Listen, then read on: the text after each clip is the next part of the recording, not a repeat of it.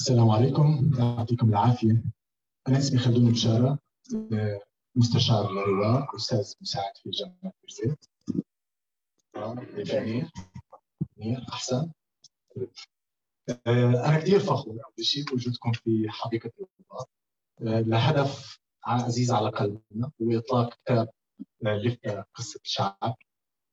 هذا الكتاب عزيز علينا لأنه لفتة عزيزة علينا، أهل لفتة عزيزين علينا، ولأنه بصب في قلب شغل رواق اللي هو توثيق تراث الفلسطيني. بغض النظر وين موجود. السنة اللي فاتت عملنا الاستراتيجية المحدثة لرواق، وكان جزء من هاي الاستراتيجية هي الوصول لفلسطين كل فلسطين. احنا ما بنعترف بالحدود سواء كانت 47 ولا 67 ولا 52، ما بعرفش الارقام، ما لهاش معنى، ومعركة الشيخ جراح اثبتت هاي. في الاستراتيجية تبعتنا قلنا انه بدنا نباشر عملية توثيق حتى في صفد، في حيفا، في كل القرى الفلسطينية اللي نقدر نوصلها. الهدف هو نعرف شو هذا اللي خسرنا، هذا أول شيء، مشان احنا نقدر نطالب في اللي خسرنا، نعرف شو هذا. زي ما بتحكي سعاد لما كتب كتاب جولدا سلتير عن القدس الغربية، قالت شو هذا الناس اللي متمسكين فيه وبضلهم يحكوا عنه. راحت كتبت الكتاب وعرفنا انه في بلد، في بيوت، في تجارة، في ناس، في بشارات، في كل هدول الناس اللي بيستاهلوا نعرف شو هم عندهم عشان نقدر نرجع حقهم في يوم من الايام. الكتاب قصة شعب، المحرر نظم الجعبي، سجل الشعب، سجل شعب للمحرر دكتور نظم الجعبي. هو عمل طويل، لنا أكثر من سنتين ثلاثة بنشتغل عليه، ولنا الفخر إنه نشارك نظمي والمحرر اللي كتب أغلب الكتاب. أبو ناصر من لجنة لفتة يعقوب عودة كتب جزء، والأستاذة رنا بركات كتبت جزء، وأنا كتبت جزء عن العرب. هدول الكتاب هم ناس معروفين، بس يعني لا يضير إن نذكرهم بدون ما نغلط تلاهم. نظمي الجعبي هو أستاذ التاريخ في جامعة بيرزيت. جامعة بيرزيت في فلسطين وتبين بيرزيت المعلم، وكان مديرا للمتحف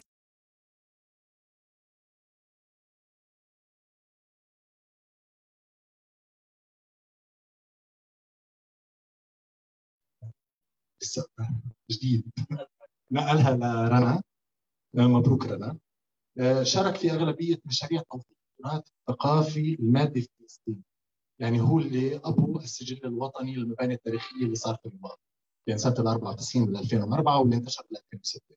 يعني مش جديد على نظم إنه يكمل الموضوع تبع التسجيل. يعتبر خبيرا بالتراث الثقافي وشؤون القدس والخليل، ونشر عددا كبيرا من الكتب والمقالات عن هذه. كثير في مقالات، في مجلات الدراسات، بحوليات القدس. الكتب اللي نشرها آخر كتاب قبل هذا الكتاب كان عن حرب المغاربة واليهود، كثير كتاب رائع.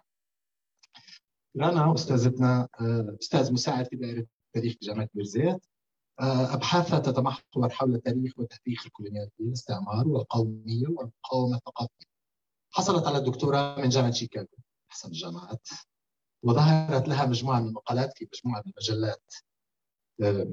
حاليا بتشتغل على كتاب عن، يعني هذا شيء مهم يعني تضروه، لفتة and resisting the Museification of Palestine.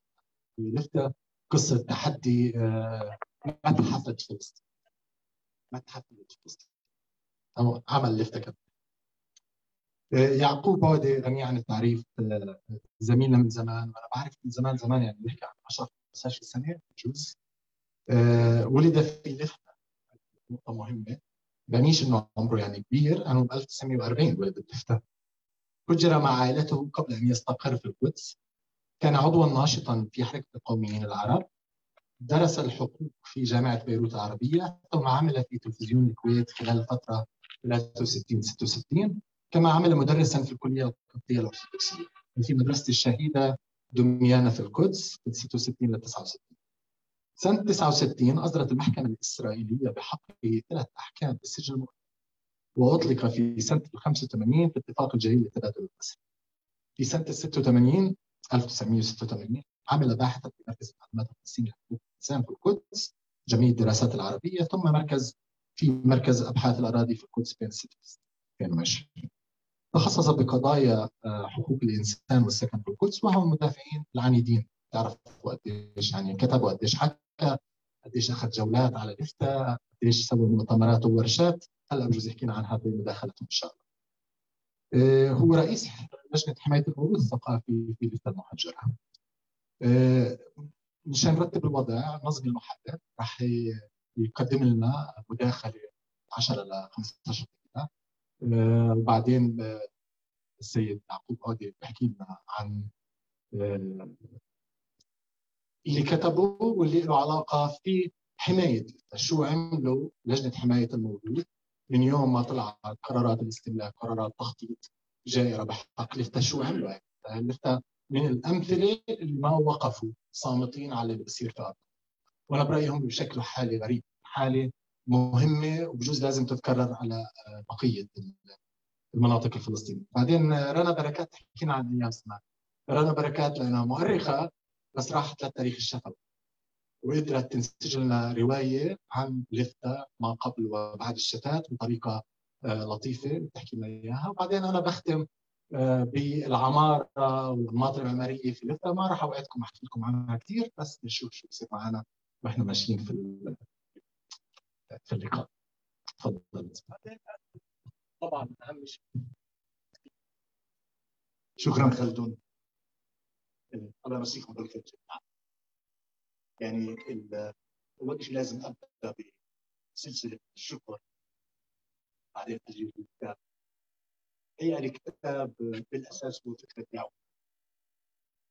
يعني هذا الرجل عمل كتف على كتفه لفتة وقضيه لفتة، والحقيقه انا بعرفه من سنوات طويله.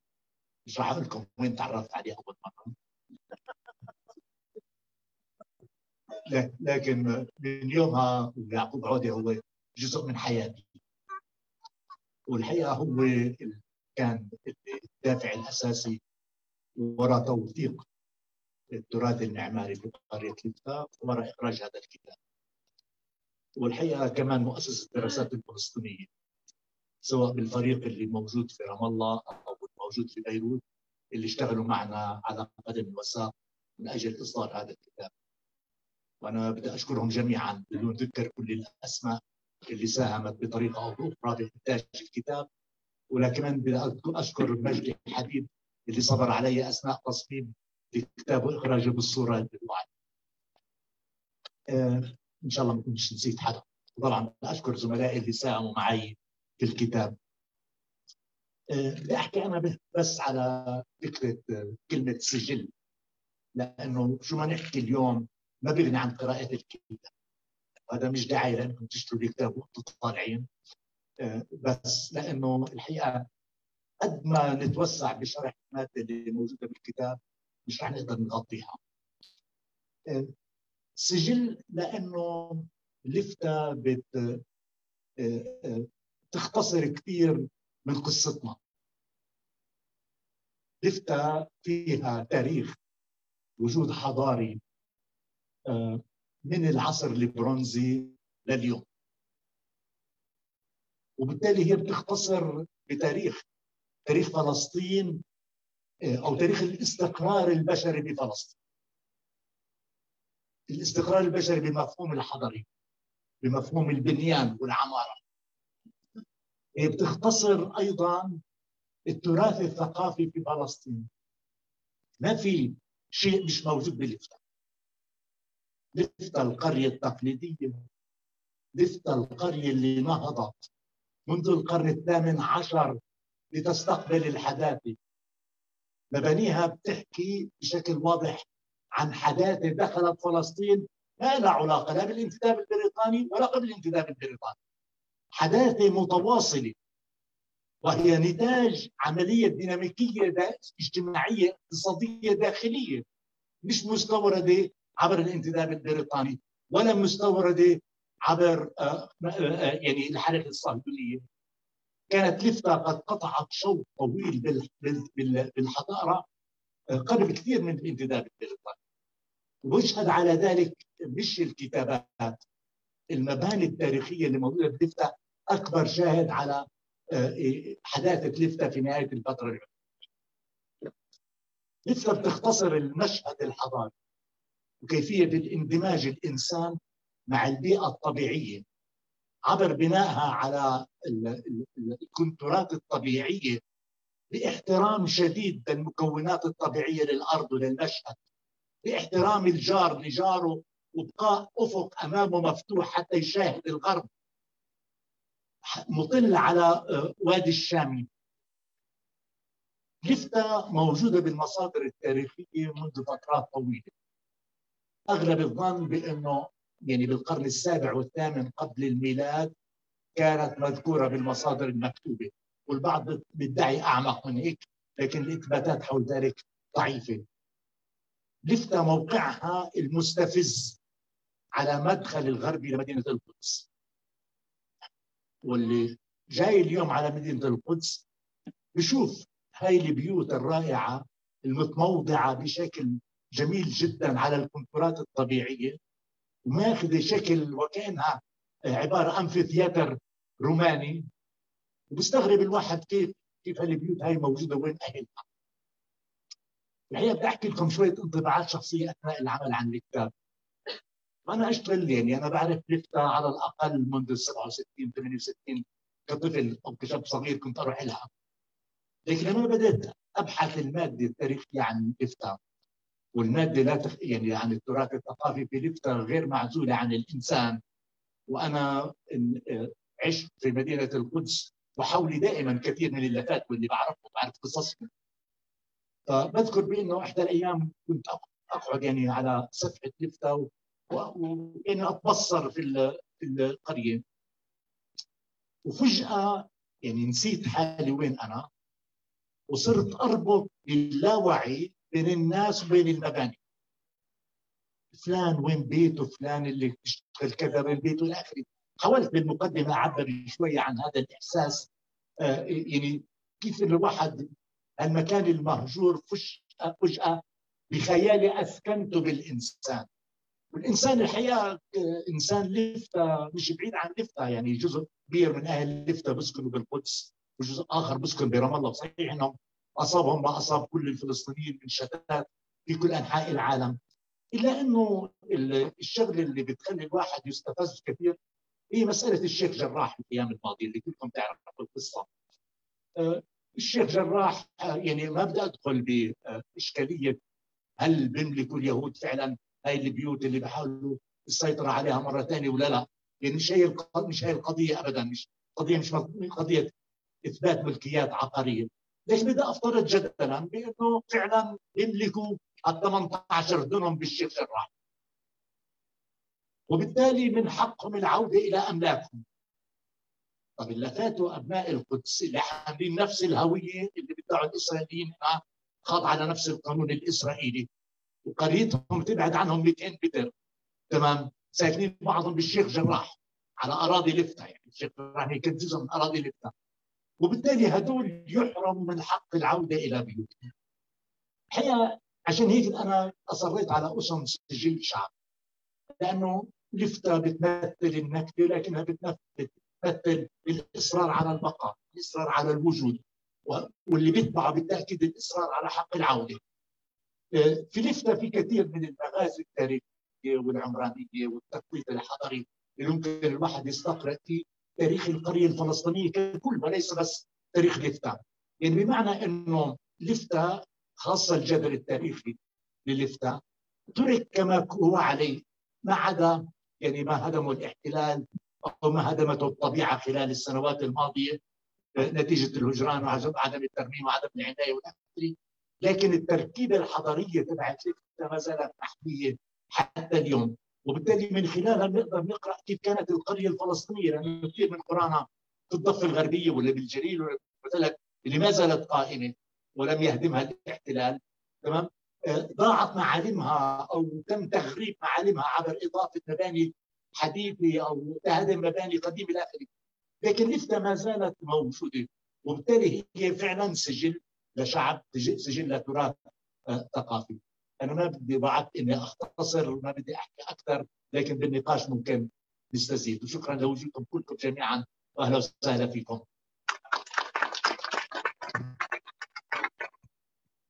نعطي المايك لناصر.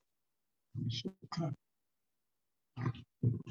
أولا إذا الأخ رحب فينا في ساحة رواق فأنا برحب فيكم في حضرة لفتة. لفتة بتحييكم وإحنا أولادها بنحييكم جميعا.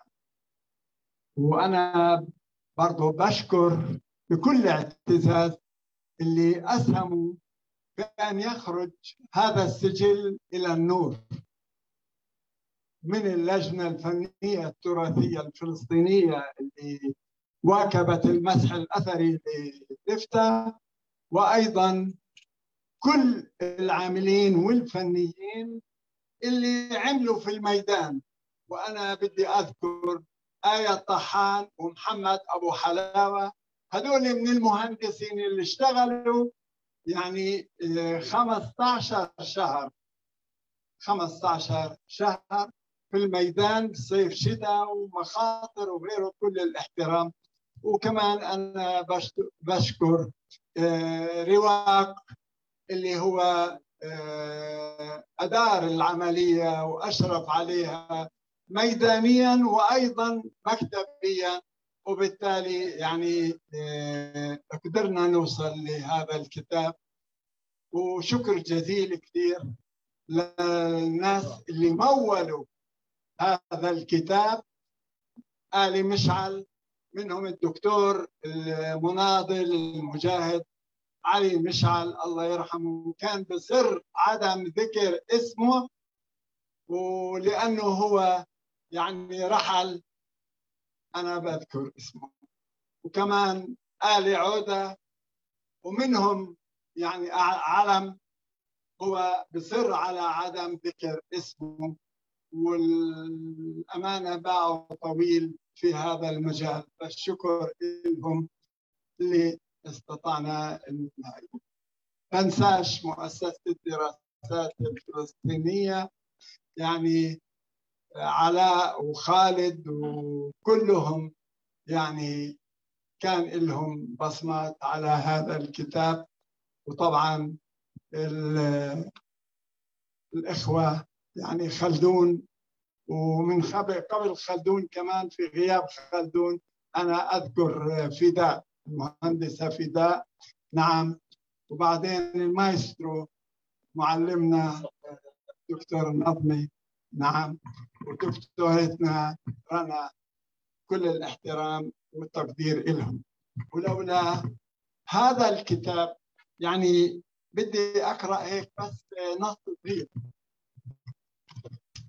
أنا يعني بدي أحكي عن تطور قضية لفتة، بس قبل هاي كلفوني أكون رئيس هيئة حماية الموروث الثقافي لبلدة لفتة المهجرة.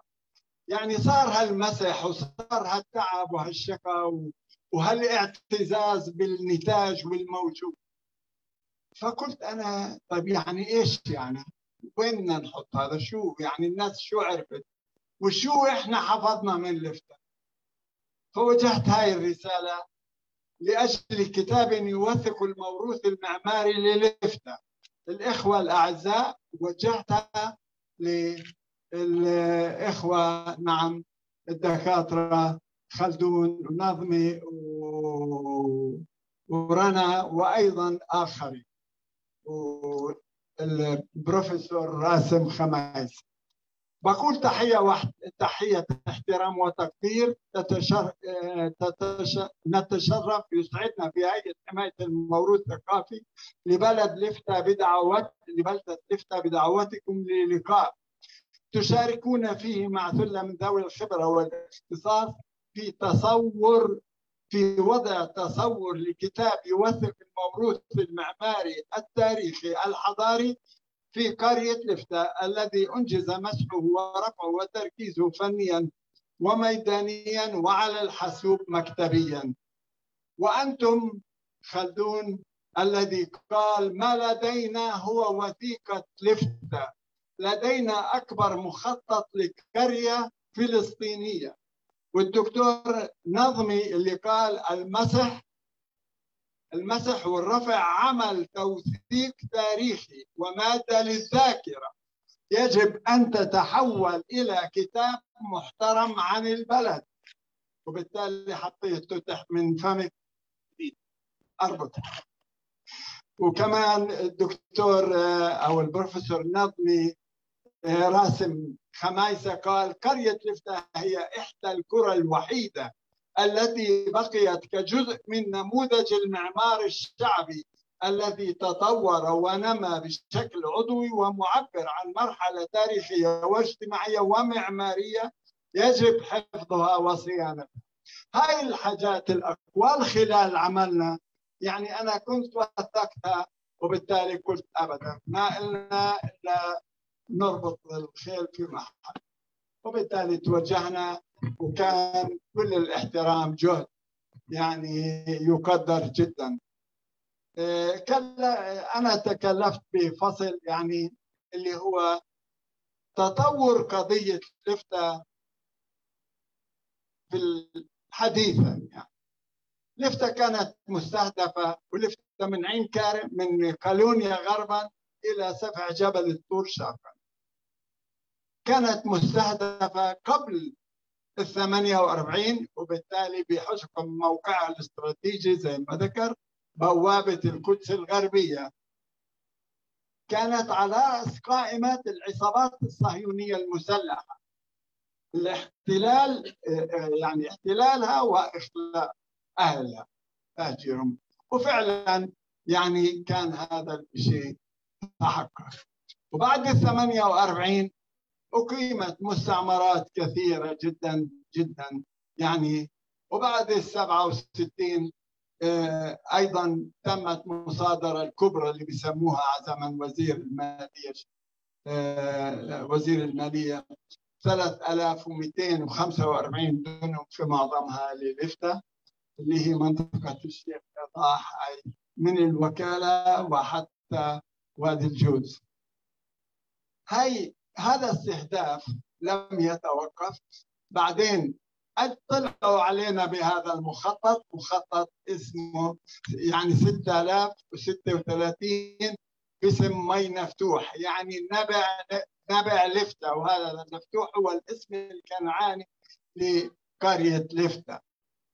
فشمرنا يعني أبناء لفتة وشكلنا لجنة للدفاع عن لفتة، وبالتالي يعني واجهنا ورحنا على اللجنة المحلية واللوائية حسب الإجراءات.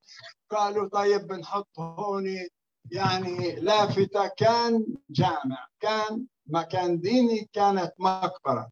قلنا له يعني كان وبطل. قال إذا ما بتسكتش تطلع برا. وراحت القضية لحد 29/12/2010. هذا كان الأول 2005، أول 2005. 2010 أعلنت دائرة أراضي إسرائيل وهي الوريث لكل ما تركه الفلسطينيين من أموال منقولة وغير منقولة في فلسطين المحتلة.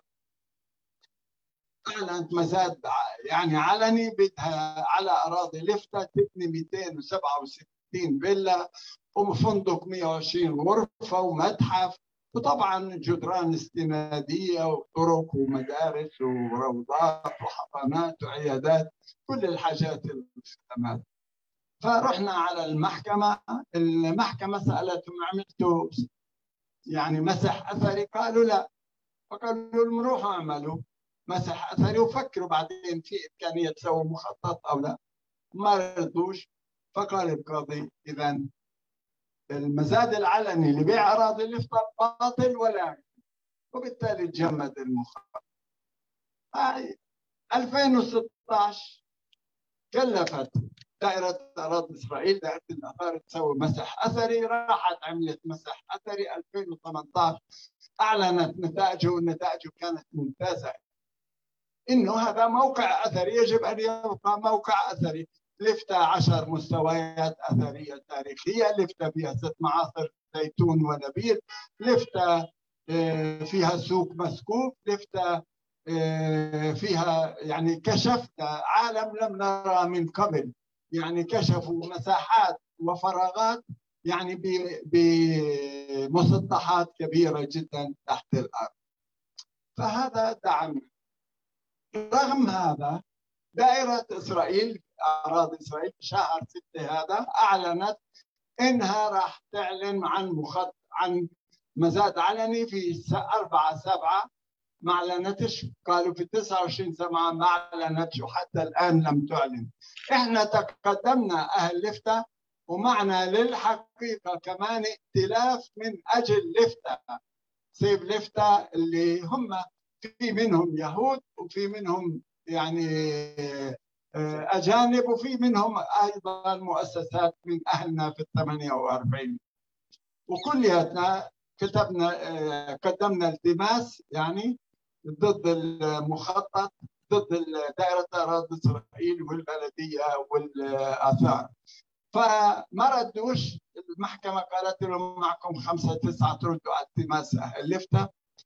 اجت الردود، دائره الاثار قالت احنا ما لنا دخل، يعني ينزل المزاد علني ولا ما ينزلش، احنا المهم يعني انه يكون في حمايه للمواقع الاثريه. طبعا هذا هروب، لانه هي اللي المفروض تعترض على المخطط حسب استنتاج، حسب النتائج اللي كشف عنها المسح الاثري. دائره اراضي اسرائيل هي قالت احنا هذا مخططنا واحنا راح ننفذه، احنا بنحمي الطبيعه وبنحمي الاثار وراح ننفذ المخطط. احسن رد كان رد بلديه القدس، قالت انه هاي الاراضي هي ضمن بلديه القدس، ما شاورونا واحنا نعترض على المخطط مش معه، وهذا مخطط 60-36 هو بيدمر الطبيعه وبيدمر كمان الاثار، واحنا بنقول انه يجب، احنا مع تطوير لفتة، لكن مش بكثافه هالبناء ولا ارتفاع هالبناء، مع مخطط يحمي الاثار، يحمي الطبيعه، ويحمي المسطح العام بالشكل العام، وكمان يحمي رغبه الجمهور. وهينا احنا وياهم والزمن طويل. يعني الامانه كان في شغل جاد. انا اكثر من 100 يعني بس من 2011 ل 2016 100 مره طلعت ونزلت على البيت، وما بتعرف كنت طالعه اللي اسمها عقبه خطرتنا. وكمان يعني اكثر من 226 فعاليه سوينا، منها مؤتمرات صحفيه، منها اعلام، يعني منها مقابلات صحفيه، منها تلفزيون، منها وفود.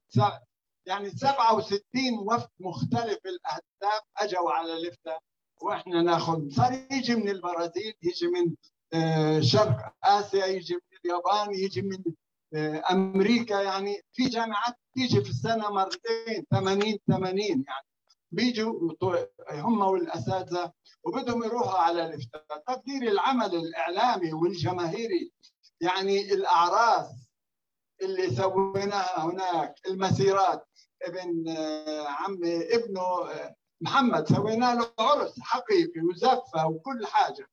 نزلنا على لفتة وشو بالثياب والكنابيس تشوفونها يومها. المهم وحاملين عصل عرس يعني. وشو هاي وصلنا الساحه العين مليانه من الاسرائيليين، ودشعنا عليهم مره واحده بالكنابيز والثياب والعصي، وهذول وين نفذ، وتبكنا ورقصنا وزف ما احلاها. وقبل يعني في 18/6 تقديري، في قبل شهرين نزلنا اكبر تجمع في لفتة بعد 48 بعد النكبه، ومن لفتة وغير لفتة، وكان في زفه وكان في اطفال من كل الاجل. والله حاملها الاولاد يعني ابنها على صدرها، واختيار يعني اللي جاي على عصري كمان. فهذا العمل يعني هو يعني موروث تاريخي بدون اصلا. هذا الحجر اللي خلق له قيمه الناس، والناس اذا ما رفعت صوتها، والناس اذا ما ظلت على تواصل مع هذا المكان ما له قيمه. ما بقول لك الجنه بلا ناس ما بتنداس. وبالتالي انا ارجو يعني أهلنا من القرى المدمرة وغير مدمرة كمان يعملوا قبل ضياع الوقت ويعملوا تسجيل للتاريخ الشفوي. احنا عملنا هذا وعملنا توثيق للموروث المعماري اللي نعم هو في بنك رواق. كل الاحترام وشكرا لكم وشكرا لكم.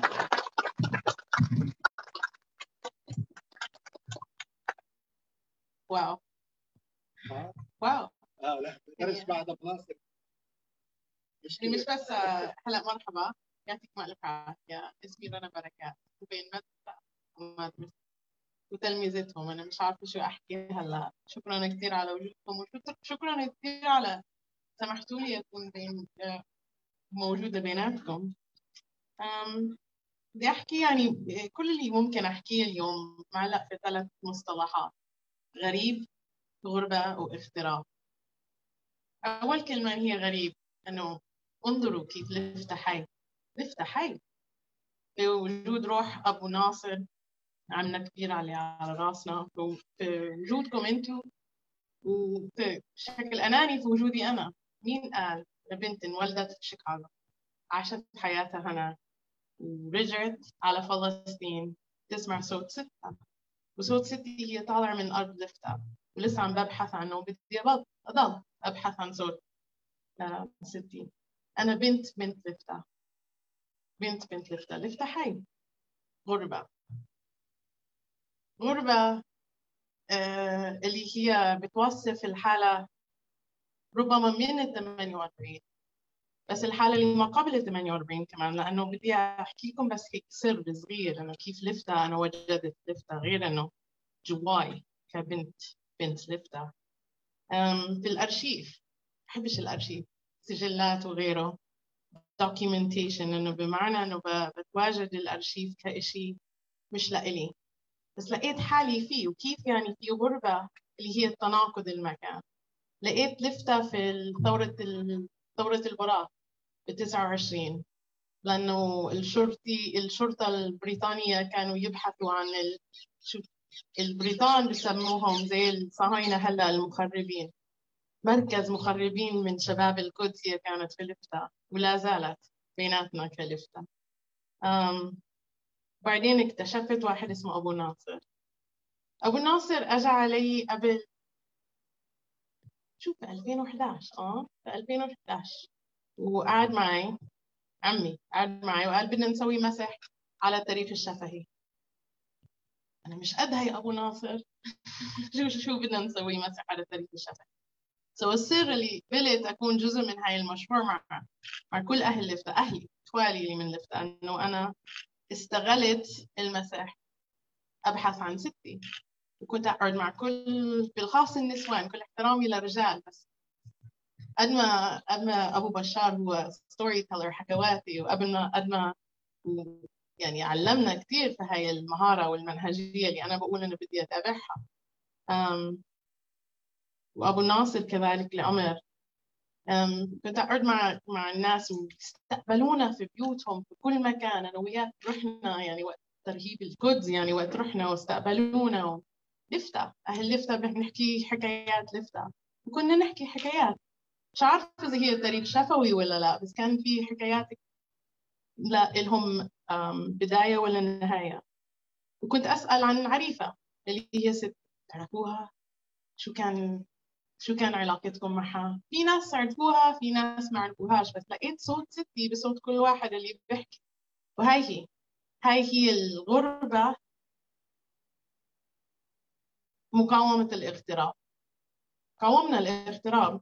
فهلا احنا يعني اشتغلنا وسوينا سجل، وحاولت يعني افهم شو يعني حكاية كجزء من منهجيتي على تاريخ لفتة وغير لفتة.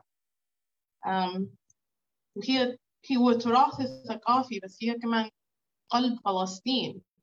دائما بتمسخر انه مركز العالم هي لفتة. هي فعلا يعني عندي مركز العالم هي لفتة، بس هي مركز كيف الإنسانية اللي ممكن احنا نكتبها كإنسانية ونتذكرها كإنسانية. ولفتة هي رمز، هي حقيقي، هي حي، هي رمز وبنفس الوقت احنا بعيش في التناقض ان هي رمز وبدي اقاومها كرمز، لان هي حي بديش اياها تموت وهي مش عم بتموت. ولذلك هي كل الشغل اللي احنا وعلى القليله بنشتغل عليه اللي هي العوده المستمره، بكل كلمه بنحكيها، بكل فعاليه بنسويها. 18/6 كانت يوم عالمي لان هي ممارسه العوده المستمره، عوده مستمره ليس فقط على لفتة بس على فلسطين، اللي هي هاي آخر شيء اللي ممكن أحكي لكم إياه. يعني هي علاقتنا مع المكان هي مش لإلنا، إحنا لإلها. وهاي فعلا اللي إحنا بنمارسها كممارسة ومنهجية على كتابة التاريخ وعلاقتنا بين الماضي والحاضر والمستقبل. والمستقبل هي العودة. و18/6 أغاني اللي غنتوها وإحنا اللي مش قادرين نوصل غنيناها معاكم اللي هي العودة، والعودة مستمرة وإحنا اليوم مع بعض عم بنمارس العودة. وآخر شيء بدي أحكي لكم إياه، شكرا لك عمي أنا خليتني بيناتكم، شكرا لك يا نظمي إن أنا صوتي البسيط بيناتكم، بس شكرا لكم كلكم إنه إحنا عم بنخلي اللفتة حي. شكرا.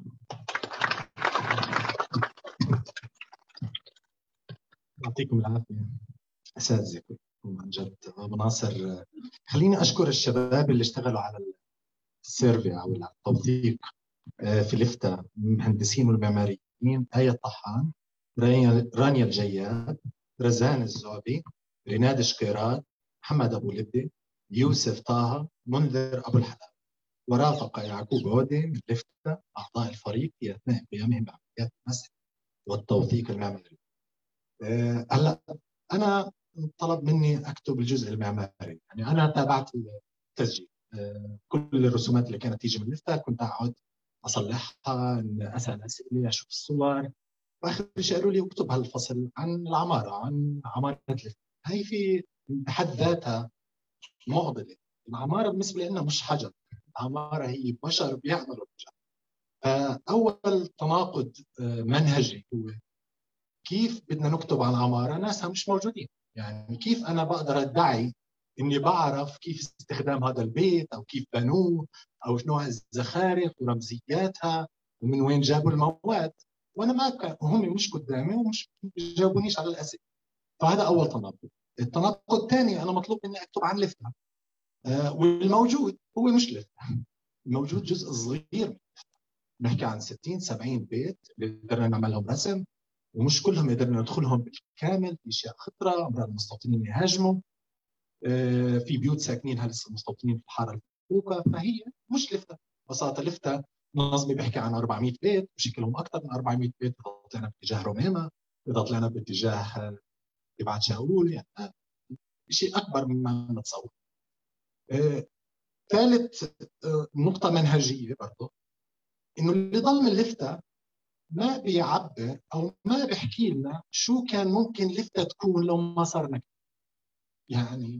يعني ليش انا عمال بعمل هالاكسرسايز؟ يعني شو مشان شو؟ انا بوثق شيء وبحاول اتخيل، يعني احنا بدنا نرجع لفتة زي ما هي لفتة، بدنا نبني عليها، بدناش نطورها. شو صار برام الله، شو صار بالقدس، شو صار بالشيخ جراح، شو صار بصفاد وبحيفا، يعني كل شيء تغير. فانا مطلوب مني برضه اكتب عن شيء ان شاء الله هي رنا راح تكتب عكسه ضد المتحفيه. يعني لفتة لو ضلت مش شكلها هذا الشكل.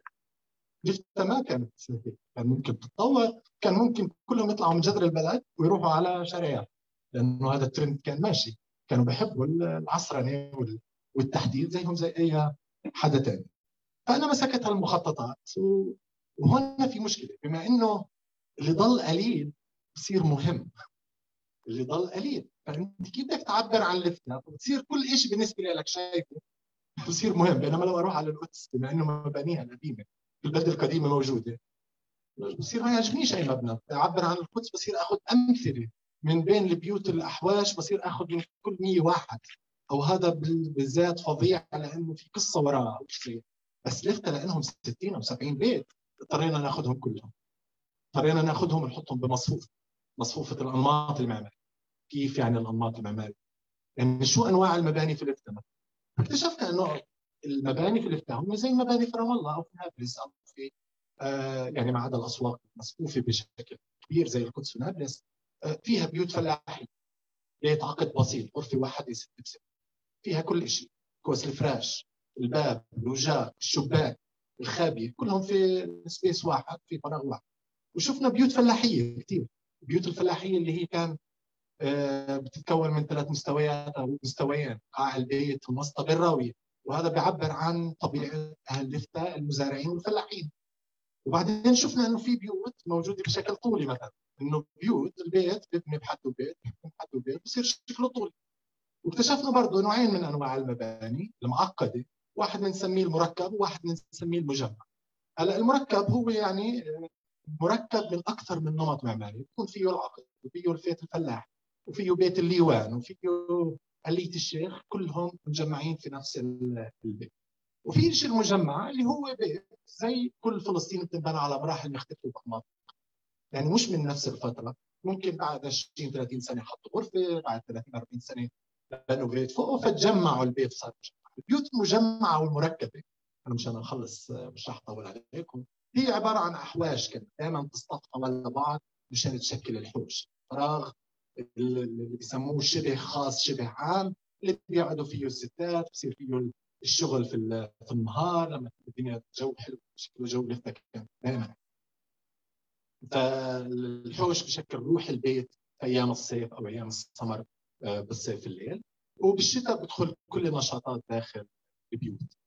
التخطيط اللي انا شفته بلفتة والمميز جدا، بقولوا مصر هبة النيل. انا برايي لفتة هبة الشام اللي هو وادي الشام. في عندنا حارتين، واحدة الشرقية وواحدة الجنوبية ولا الامتدادين. الحارة الجنوبية كل شبابيكها بطلوا على الشمال على وادي الشام، والحارة الشرقية كل شبابيكها بطلوا على الغرب، وكأنه زي ما حكى نظمي في بانوراما، ويبدو انه كلهم قاعدين بهالكراسي وبيطلعوا على الوادي. تخيلوا انه الوادي قديش فيه لوز ولوزية، قديش فيه خضار.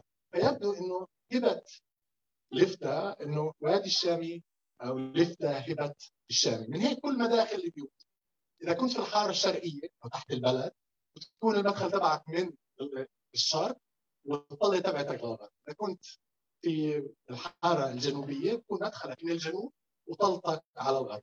هيك الوادي زي حتى انا زي ما نظمي قاعد يتخيل، قاعد اتخيل احط ايدي وانه هون الفاصل بين الاصبع الكبير والاصبع السبابه هي عباره عن البركه والعين مقبره، وهذه الحاره الجنوبيه، وهذول الحاره تحت البلد، وهذول عباره عن مصاطب. كل اصبع هو بشكل مصطبه، وراس الاصبع بيكون اخر شيء بطريق جهه رام الله اللي هو بطنها. شغله ثانيه واجهتني منهجيا، انه كيف بدي اسجل عماره بدون زخارف. اللي بيطلع على الكتاب بيطلع على الكتاب، انا رسمت الفراغ، رسمت المسروق، مش رسمت الموجود وبس، حتى سويت اسود وين الحجاره المخلوعه. وفعلا الاسرائيليين خلعوا الاشياء الحلوه، خلعوا حديد الحمايه، ابواب الخشب، الزخارف، حتى النجمه والهلال، كل شيء. امراض بتلاقي المفتاح مفتوح. هذا كله ما بعرفش وين رح نلاقيه. بس طبعا في شيء اسمه العماره الاستقصائيه، ممكن الواحد ياخذ قياس الحجر ويبدا يلاحق وين الاسرائيليين حطوا هذا الحجر، بيقدر يفرغه مع الكمبيوتر ويقول يا جماعه حدا شاف حجر زي هذا الحجر؟ اذا لقيناه ومالوش مش لابع على الحيطه في يافا، ممكن يكون محله هو في لفت. فبحاله الزخارف بصراحه كان بالنسبه لي اني اول شيء رجعت انا طفل زمان ما رسمت، فقعدت ارسم سكتشات. فكل الرسومات الموجوده في الكتاب زي هيك مثلا، هدول رسومات سكتش قبل لا يتحول للكمبيوتر، انا حولتهم للكمبيوتر. بس ما بتتصوروا الاكسرسايز قد ما هو اكسرسايز روحي، كان بيخليني دائما اقول يا ربي قديش البيوت حلوه، قديش فيها حداثه اللي بتحكي عنها رنا وبيحكي عنها النظمي بالقرن ال19، انه في حداثه، هل حداثتنا محليه ولا حداثه مستورده استعماريه؟ كل هاي رسومات انواع خياليه، والنوع بعني انه في طبقات، في اذواق، في ناس عندهم مخ بدي بيت يكون هيك، بديش بيت يكون زي هيك. وهذا بعني انه في ناس بقيموا حالهم، في ناس بيحكوا عن قيمه البيوت تبعتهم. بحديد الحمايه كنت الاقي صور حديده مرميه على الارض مثلا فترجع ترتسم. بنعرف انه لقيناها في بيت مثلا رقم 28، بس هي ما بتلبقش لبيت رقم 28 لانه بيت رقم 28 بيت فلاحي ما فيه درج، ما فيه درس. هلا انا بكتب ورقه لمجله الدراسات في الحضور والغياب، ثنائيات الحضور والغياب، انه كيف انا بدي اسجل الحضور لشيء غايب، وكيف بدي اسجل الغياب بشيء حاضر اللي هم اهل لفتة، هم موجودين وغايبين من لفتة. فهي كلها رسومات. الحلو هون فوق الآلات اللي بسموها، الاسرائيليين ما كانوش يقدروا يخلعوهم كلهم، فعندنا كميه بطاله مش بطاله اللي رسمناها. نظمي برضه يعطي العافيه على التصوير. شفنا انه اهل لفتة كانوا يزخرفوا، يعني احنا لقينا السبل، لقينا عباد الشمس، لقينا الهلال والنجم، وهذا ببين انه في اذواق مختلفه في كلاس، في طبقات، ويبدو انهم قدروا يعبروا عنها في العماره اللي لو كانت كلها موجوده كان ممكن يكون فيها ليش اقول متحف، بس في صوره حقيقيه لفلسطين سنه 48. شكرا لكم، كثير مبسوطين بوجودكم، احنا بنحب ناخذ منكم اسئله. 10 دقائق اللي بحب يسأل. احكي اسمك. مرحبا، اسماعيل عودة طبعا لفتة.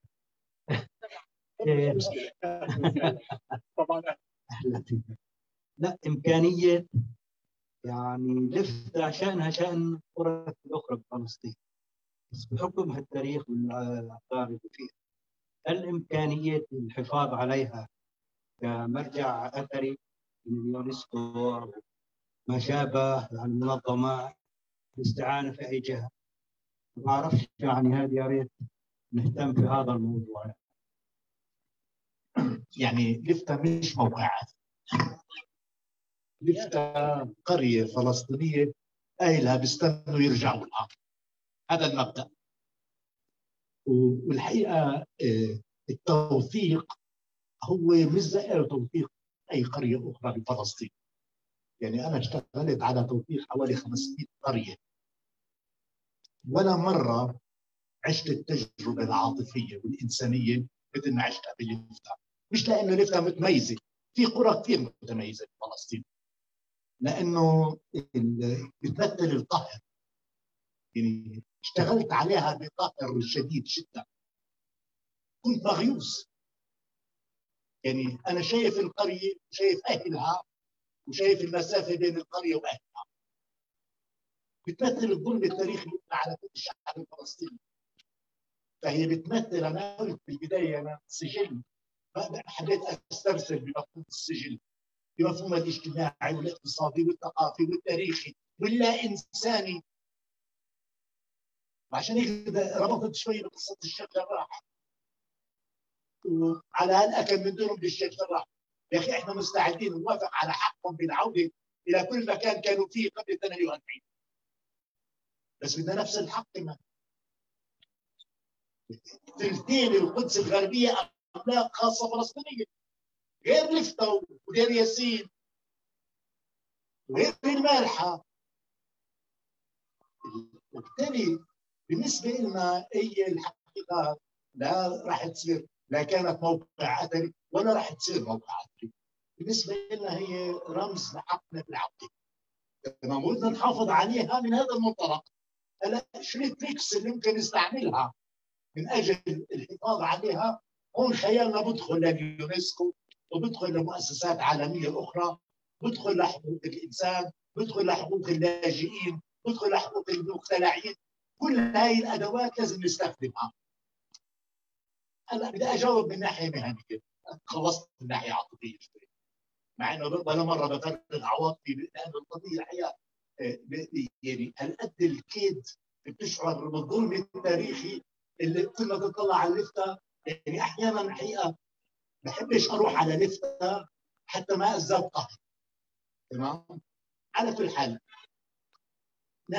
من قانون اليونسكو احنا ما بنقدر نسجلها على قائمة التراث العالمي، لأن اليونسكو معترف بحدود ال 67، وبالتالي هي بيعتبرها جزء من أراضي إسرائيل، وبالتالي اللي بيقدر يسجلها على قائمة التراث العالمي هي إسرائيل.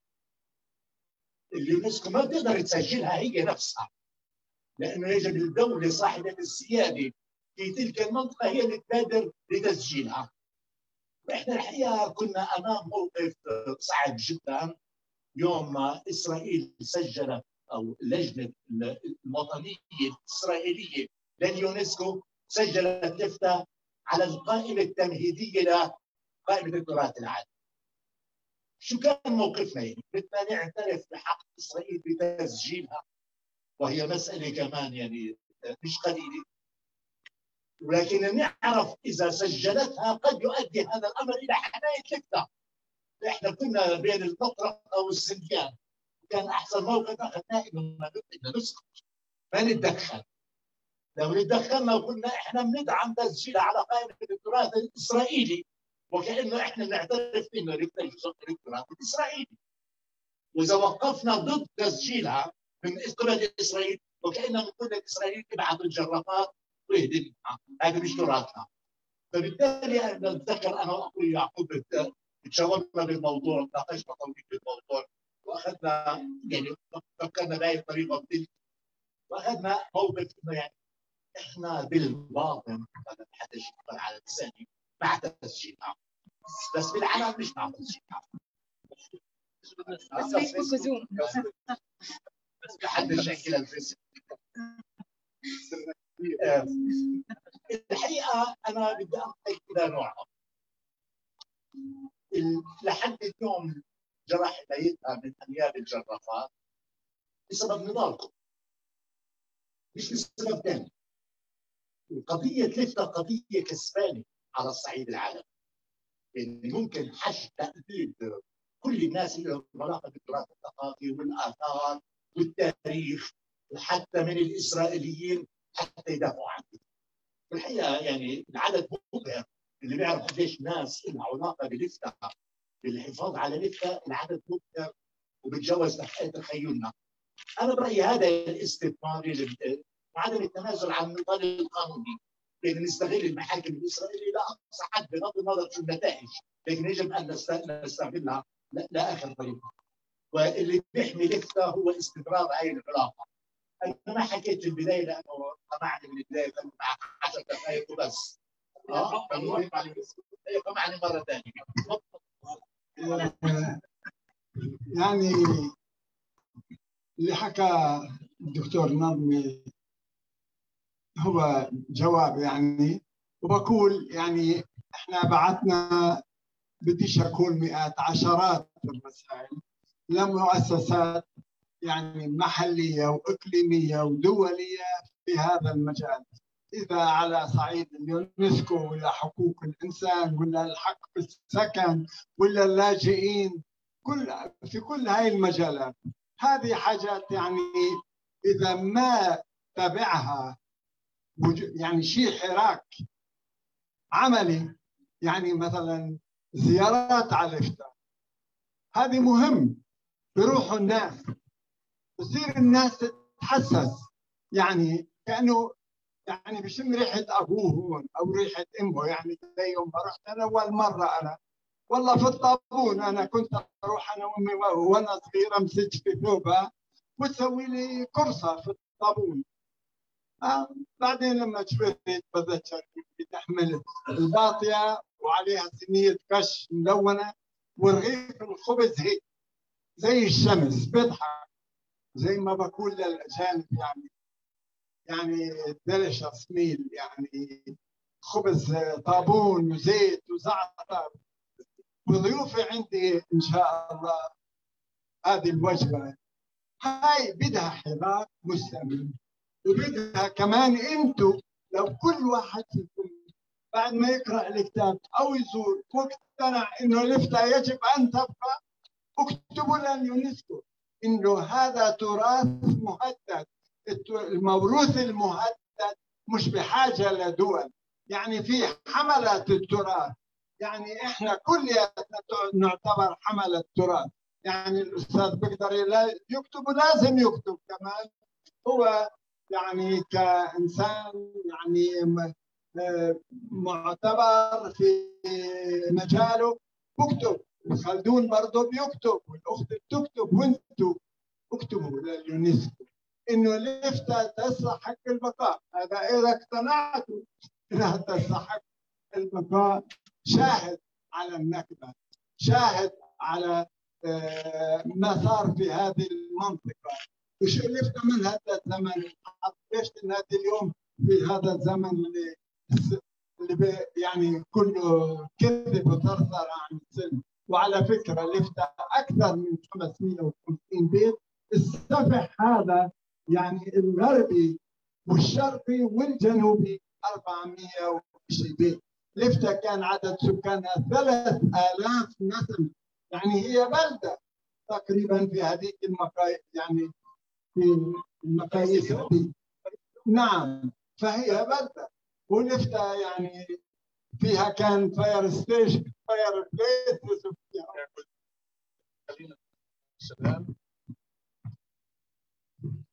الصراحة أنا اللي عندي مش سؤال بس، اللي عندي إنه أنا وأخوي علي بنعمل مبادرة اسمها هذا فلسطين.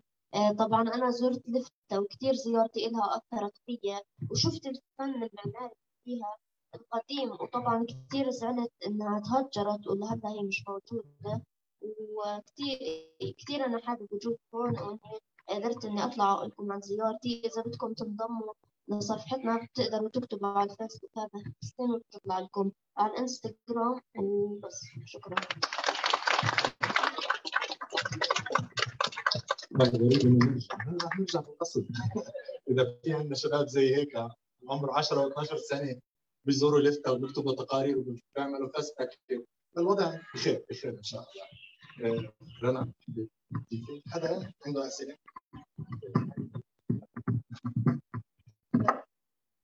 يعطيكم العافية، شكرا على كل اللي حدثوا، حقيقة كان مؤثر جدا. سؤالي حول السبب لعدم تدمير لفتة كباقي القرى المهجرة. ايش السبب انه ضلت لفتة في موقعها؟ يعني بعمل مقدمة لأبو ناصر. شوفي، هاي الحالة الوحيدة يعني يمكن كمان عين كان اللي الاستيطان حمى المباني التاريخية. تخيلوا، هذه كانت جزء كثير من لفتة كانت داخل حدود بلدية الإسلامية، وبالتالي لما سقطت بإيد الجامعة أو الإسقاط الصهيونية أسكنوا في المباني هاي اللي هي كانت جزء من القدس طرف، أسكنوا فيها مستوطنين اليهود من كردستان ومن اليمن ومن حتى من شرق أوروبا، وهذا أدى إلى حمايتها لحد ما قرروا يخرجوهم منها. لأن كل المراحل كانوا فيها إخلاء المستوطنين منها، صاروا مش عارفين شو بدهم يسووا فيها. والصراع بين المافيا، مافيا الأراضي والعقارات في إسرائيل ومافيا البلدية الاحتلال الإسرائيلي، وضع لفتة كان بالخبل كل شيء يعملوا فيه. اليوم علشان تعرفوا يعني إذا قدرنا قيمة الأراضي لفتة نوصل مليارات الدولارات، مش ملايين الملايين، مليارات الدولارات. وبالتالي أحد أسباب حمايتها بالفترة الأخيرة هو تضارب المصالح بين المؤسسات المختلفة، مافيات مختلفة بإسرائيل. بس اللي حافظ على المباني بدون هدم هو بالأساس إنه أسكنوها، مش زي القرى الثانية إذا أرسلوا الجرافات ودمروها. نعم، يعني لفتة السبب أولا في تضاريس، يعني المنحدر شديد، يعني منحدرات السفوح، وبالتالي مش سهل عملية الهدم العادي. هم قاموا بالاحتلال في 48 قاموا بعمليات هدم قوية. يعني الحي الشمالي حوالي 70 بيت، هذا ما في منه ولا بيت. أنا التقيت يعني مع ناس عددوا لي الأسر اللي كانت بتسكن بالحي الشمالي كانتقام، لأنه إذا كانت بتيجي فزعة يجوا على الحي الشمالي، وإذا أهل البلد تضايقوا بيروحوا على الحي الشمالي، فانتقام هذا تفجروا كلياتهم.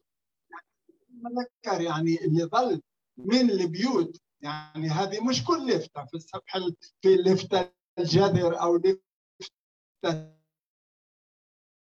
تحتها، هذا ما تبقى. يعني بقى يمكن 74 بيت وشبه بيت الرواق، يعني مسحة رفعت 56 وفي بيت سلئيل للحقيقة اللي هم اشتغلوا معنا هذول من الائتلاف ضد لفتة، وثقوا حوالي كمان 18 بيت. فعدم هدمها إنه بعد دير ياسين لم يبقى أحد في لفتة، هجرت كلها. بعد يعني في شهر 4، في شهر 8 كان 60 عائلة، 63 عائلة يهود يمن اسكنوا في بيوت لفتة، وكانت مفرشة. يعني احنا طلعنا ما بناخذ، ما اخذوا المفتاح ووعيهم اللي عليه. كمان في ال51 كان في أكثر من 300 عائلة من اليهود الشرقيين، أكراد، أتراك، إيرانيين، عراقيين، هذول ويمن بسكنوا في بيوت لفتة، سواء اللي تحت واللي فوق. حتى قديش العدد كان عالي، عملوا بيتين من بيوت لفتة تحت مدرسة يعني بيت أحمد رشيد عمر اللي هو كان أحد المخاطير وباعها لعائلة مشعل. هذه كانت مدرسة، وفي صور يعني كيف الصفوف والطلاب، وبيت ودار حمد كمان اللي قائمة للآن وهي تحت سلطة البلدية برضو كمان. فكان استعمال. كمان حاجة أخرى، يعني المنطقة بعد ال67 بعد ال48 هاي المنطقة المفتوحة، يعني القدس تحيطها خطوط أمامية أو مناطق حرام. هاي المنطقة المفتوحة فكانت أشبه بحديقة كمان للبلدية. ولليوم قال أخوي البلدية، وهي موقف البلدية متمسك، لأنه لندرة الأراضي الخضراء وندرة الأراضي، وبالتالي بتقول لك أنا مش مع المخطط، أنا مع الحفاظ على الطبيعة وعلى التراث. هي تستخدم اليوم بعضها لتدريب الجنود. الجيش بينزل بالليل بيعمل اقتحامات، مشان كيف كانوا في جنوب لبنان تدريب على هيك، أو اقتحام لقرانا في الضفة الغربية قريبة النماذج. شكرا. أنا اسمي يوسف أبو طاعة، يعني اسمحوا لي سادستي إني أشكركم كلفتاوي على العمل الجميل والعظيم اللي عاملينه. مظبوط، في عندي سؤال بدي أحكي عن مشاعري. بداية الانتفاضة الأولى لسه كنت شاب صغير سجلنا، بجوز بحكم إنه إحنا أهل لفتة جزء كبير منا هاجر على رام الله والقدس، ضلينا قريبين على البلد. يعني ضلينا لازم بالسنة ننزل مرتين، لازم نجيب رومان للحجة من لفتة، لازم في موسم التين والسماك نروح نجيب. ظلت علاقتنا مع البلد يعني متواصلة. فأنا بتذكر إنه صرت في تناقض بيني وبين حالي، إنه إذا إحنا بالانتفاضة الأولى إنه إذا إحنا حررنا لفتة أنا بدي أنزل أسكن في لفتة ولو ضلني في رام الله. فصار في هذا الشعور إنه إحنا ممكن نرجع لحد أوسلو يا دكتور. وشكرا. في أسئلة؟ لما فيش بدي أسأل رنا. ممكن أسأل رنا؟ رنا كتابتها كثير حلوة. أبو ناصر يعني أبكي رغم شفت الحكي تبعه زمان، بس لما قرأت أبو ناصر بنصحكم تقرأوا الجزء اللي كتبه. ببين إنه دائما في هيك إنه تركنا بلدنا، تركوها وهربوا، ما قاتلوا، ما حاولوا يرجعوها. ما تقرأ أبو ناصر شو ضل يسوي؟ يعني ما ضل بشيء. كل اللي عملوه بصراحة. هلا أنا بحب التاريخ الشفوي الأنثروبولوجي أكثر من المعماري. فرنا بتكتب في الصفحات 221 بتقول الفعل في إطار عملية التذكر والعيش في داخل قوة الذاكرة. يعني هذه من الجمل اللي خلتني أقشعر شوي. ورنا السؤال تبعي لإلك، هذا الجزء اللي أنا بعرفه المسؤولية الفردية إنه الواحد يتذكر، ما حد ينسى، مسؤولية. السؤال تبعي كان له دخل بالعصر. كيف بدنا نعمل جسر ما بين البساطة والحلاوة تبع أيام زمان وبين تطلعات الناس للعصرنة اللي أنت كتبت عنها في نفس المقال؟ كيف كانوا أهل لفتة يعملوا الجسر بين هدول الشغلات؟ يعني مش عارفة أجاوب على بصفتي مش مؤرخة بس أنثروبولوجية زيها. يعني إنه هي هي بالعمل وبالممارسة.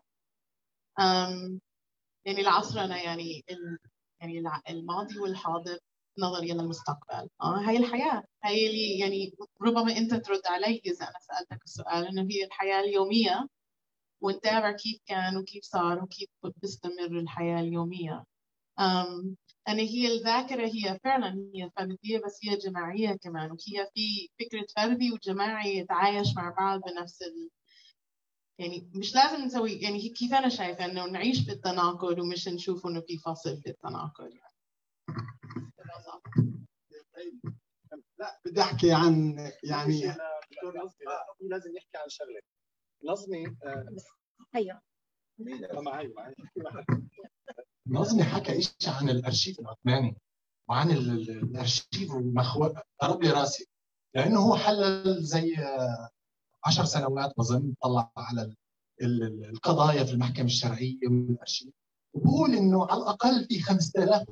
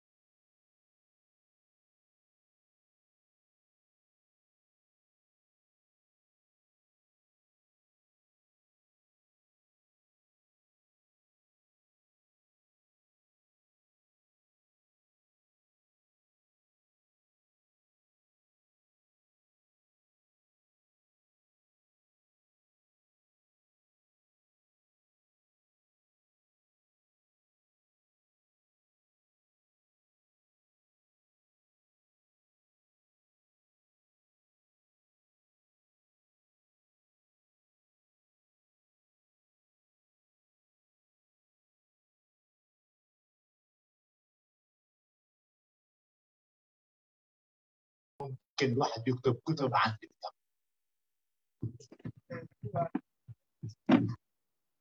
يعني بس أضيف جملة أنه إذا بتروحوا على السجلات كمان اللي بالكود بتلاقوا أنه مش بس أنه لفتة موجودة بس كمان نسوان لفتة كانوا ينزلوا كثير يعني بخصوص التراث الإرث والطلاق. بتلاقوا أنه صوت الامرأة اللفتوية موجودة في السجلات بشكل هائل. زقفي طيب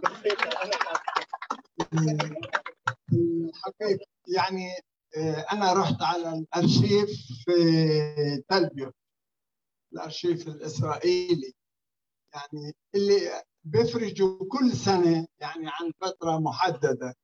يعني أنا رحت بس يعني أبحث عن أشخاص أو سكان لفتة، أحياء وأموات. يعني هذا الإشي موجود، وبالقطارة بطلعوا يعني سنة سنة. لا أنا وصلت من 1815 ل 1915، وإجمالا إحنا جبنا يعني على سيديهات هاي الحاجات وثقناها. كمان أنا بشوف إنه في كتب، يعني كتاب الدكتورة عايدة النجار وكل الله يرحمها، هاي كانت خسارة كبيرة لنا. هي كتبت لفتة يا أصيلة أو خريفية لفتة، خريفية لفتة. احنا حاطين لفتة يا أصيلة، هذه مرت على لفتة كلها، اقتصاديا سياسيا ثقافيا اجتماعيا، على العرس، على الطهور، على الحجة، على أغاني، كل المناسبات وعلى الطبايخ، يعني توثيق ممتاز. أنا بعتبر لفتة سجل الشعب ولفتة يا أصيلة هدول يعني بيغطوا موضوع لفتة بشكل محترم. وفي كتب كمان أخرى يعني، إنما هدول هم من يعني بعتبرها حتى الآن أرقى مكان، أرقى ما صدر. الحقيقة كان على الوثائق، يعني أنا رحت أطلب وثائق لما بدينا نشتغل مشان أوفر، بقول لي يعني لازم تقدم طلب، قدمنا طلب للمخابرات ولليوم بيجي هذا. من كثر ما رحت وجيت بقول له يا زلمه مالك انت، انا قدمت طلب عن بلدي. قال لا ما هو ما جاش. المهم بقول لي ما هو سميح اخذ. الدكتور سميح حموده الله يرحمه مؤرخ وباحث يعني وكاتب، هو كان في مشروع بين ايديه كتاب، وتقريبا يعني المسودة الأولى مش المسودة النهائية يمكن جاهزة، وفيها مئات الوثائق أيضا. وحتى الآن يعني هو بعد وفاته سمعت إنه بدأ المشروع يحكي، وأنا بتصور يعني الدكتور نظمي وخلدون وكلنا بنقدر ندعم هذا حتى يطلع للنور يعني. شكرا. في سؤال سريع من زوم من مازن عويسي، بيقول لماذا انتظرنا حتى 2021 لإنتاج عمل كهذا عن لفتة؟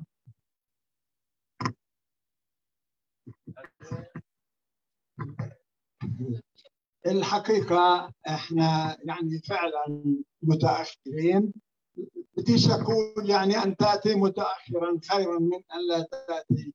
إجمالا يعني احنا التوثيق ثقافة ضعيفة شوية في مجتمعنا، ويمكن اللي استفزنا هو أكثر يعني المشاريع المستهدفة أو اللي بدها تدمر البلد، وبالتالي يعني كان نشاطنا اجى متاخر في توثيق الموروث المعماري او توثيق الروايه الشفويه، وبالتالي هذا الكتاب. اما هو متاخر ولازم نتعلم العبره قبل ما يموتوا الاوائل، قبل ما يرحلوا الاوائل لازم احنا نتوجه لهم حتى نربط البشر يعني الانسان بالمكان وتكون الروايه في محل. أنا بس بدي أحكي بس جملة، إحنا 3 أجيال والرابع جاي، يعني إحنا مش متأخرين في إشي، مش لازم نكون خايفين لأنه شو لفتة حي بتضل مستمرة كمان، وإحنا عودتنا عليها مستمرة، وفي توثيق من 48 وقبله، وفي توثيق في 2021 وبعده. يعني مضبوط. أنا عالجت جزء من هذا السؤال في الكتاب. إحنا تأخرنا لأنه أخذنا وقت نصحى من النكبة. يعني الناس ما روت حدوتتها بسرعة، الناس كانت بتراوما بصدمة النكبة. والمضبوط بأنه كمان البيئة المحتضنة للاجئين الفلسطينيين سواء بالضفة الغربية أو بالشتات المحيط أشعرت اللاجئ الفلسطيني بأنه مذنب ترك أرضه، وهذا عوق عملية كتابة تجربة النكبة، أعاق لفترة طويلة.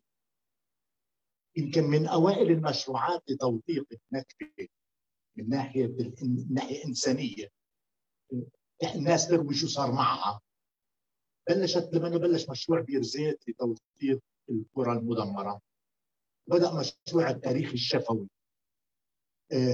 وانقطع شوط وسيع بهذا الموضوع، وهو تشكيل إذا بدكم الرواية الفلسطينية، الحدوتة الفلسطينية من وجهة نظر فلسطينية، لأنه اللي كان سائد لفترة طويلة هي الرواية الإسرائيلية اللي انحطت على بكل لغات العالم.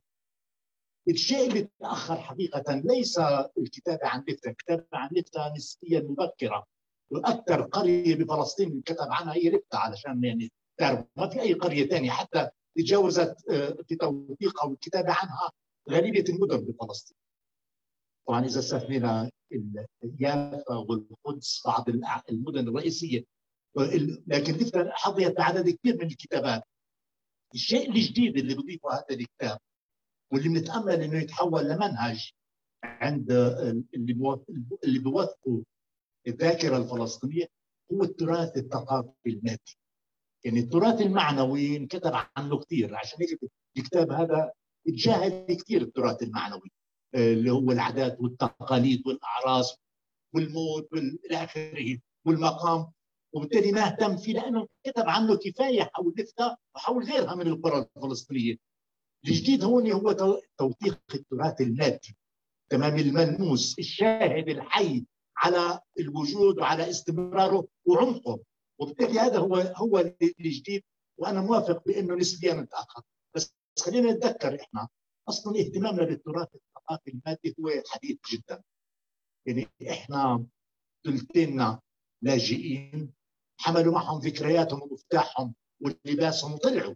ثلثين شعبنا اقتلع من تراثه المادي الملموس، وبالتالي اهتم كثير للحفاظ على وجوده بالتراث المادي غير الملموس اللي هو اللباس والدبكه والشبابه والمنسف والمسخن كاظهار هويته، واللباس المطرز تمام، وحولناه اللباس المطرز الى لباس وطني مع انه هو طراز فلاحي بيشملش كل الفلسطينيين، بس تحول الى رمز مع الكوفيه.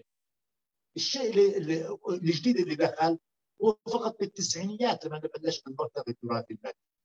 يعني لما تاسس هذا المركز كاول مركز بيهتم بالتراث المادي الثقافي اللي هو رواق سنه 1991، هي كانت البدايه، واخذنا عده سنوات حتى لقينا طريقنا، نشق طريقنا ونطور فلسفتنا، والحمد لله اليوم صارت مدرسه واسعه موجوده في فلسطين. امامنا شوط كبير في توثيق التراث المادي، حتى مش بس بالارض المحتله المرابين، كمان بالسباوسه. يعطيكم العافيه. بس قبل لا اقول لكم لازم تشتروا الكتاب، مش لانه كاتب جزء، لازم عن جد تعبنا كثير فيه كثير كلمات حلوه. بصفحه 300 ابو ناصر بيختم بيقول: ولدت لفتة من جديد نتيجة تكرار هذه الأعمال المسجلة هنا وتحقيقها، وأصبحت لفتة عنوانا وكتابا ومقالة وأجندة وخبرا وصورة وكلمة وفيلما وثائقيا، ولذا أضحت اعتصاما ومسيرة ومهرجانا وعرسا. لفتة الشهداء والجرحى والأسرى، لفتة الأمس واليوم والغد، والغد آت. هذه حتمية تاريخية، فالغزاة والمحتلون مروا وعبروا كلهم، وبقيت لفتة جزءا من فلسطين المسلوبة. في بيت شعر شكله سلام وطني تبع للمدرسة: لفتة إسلامي نحن الفدا، لفتة نهضي رغم العدا. شكرا لحضوركم، يعطيكم العافية. إن شاء الله فكر ثاني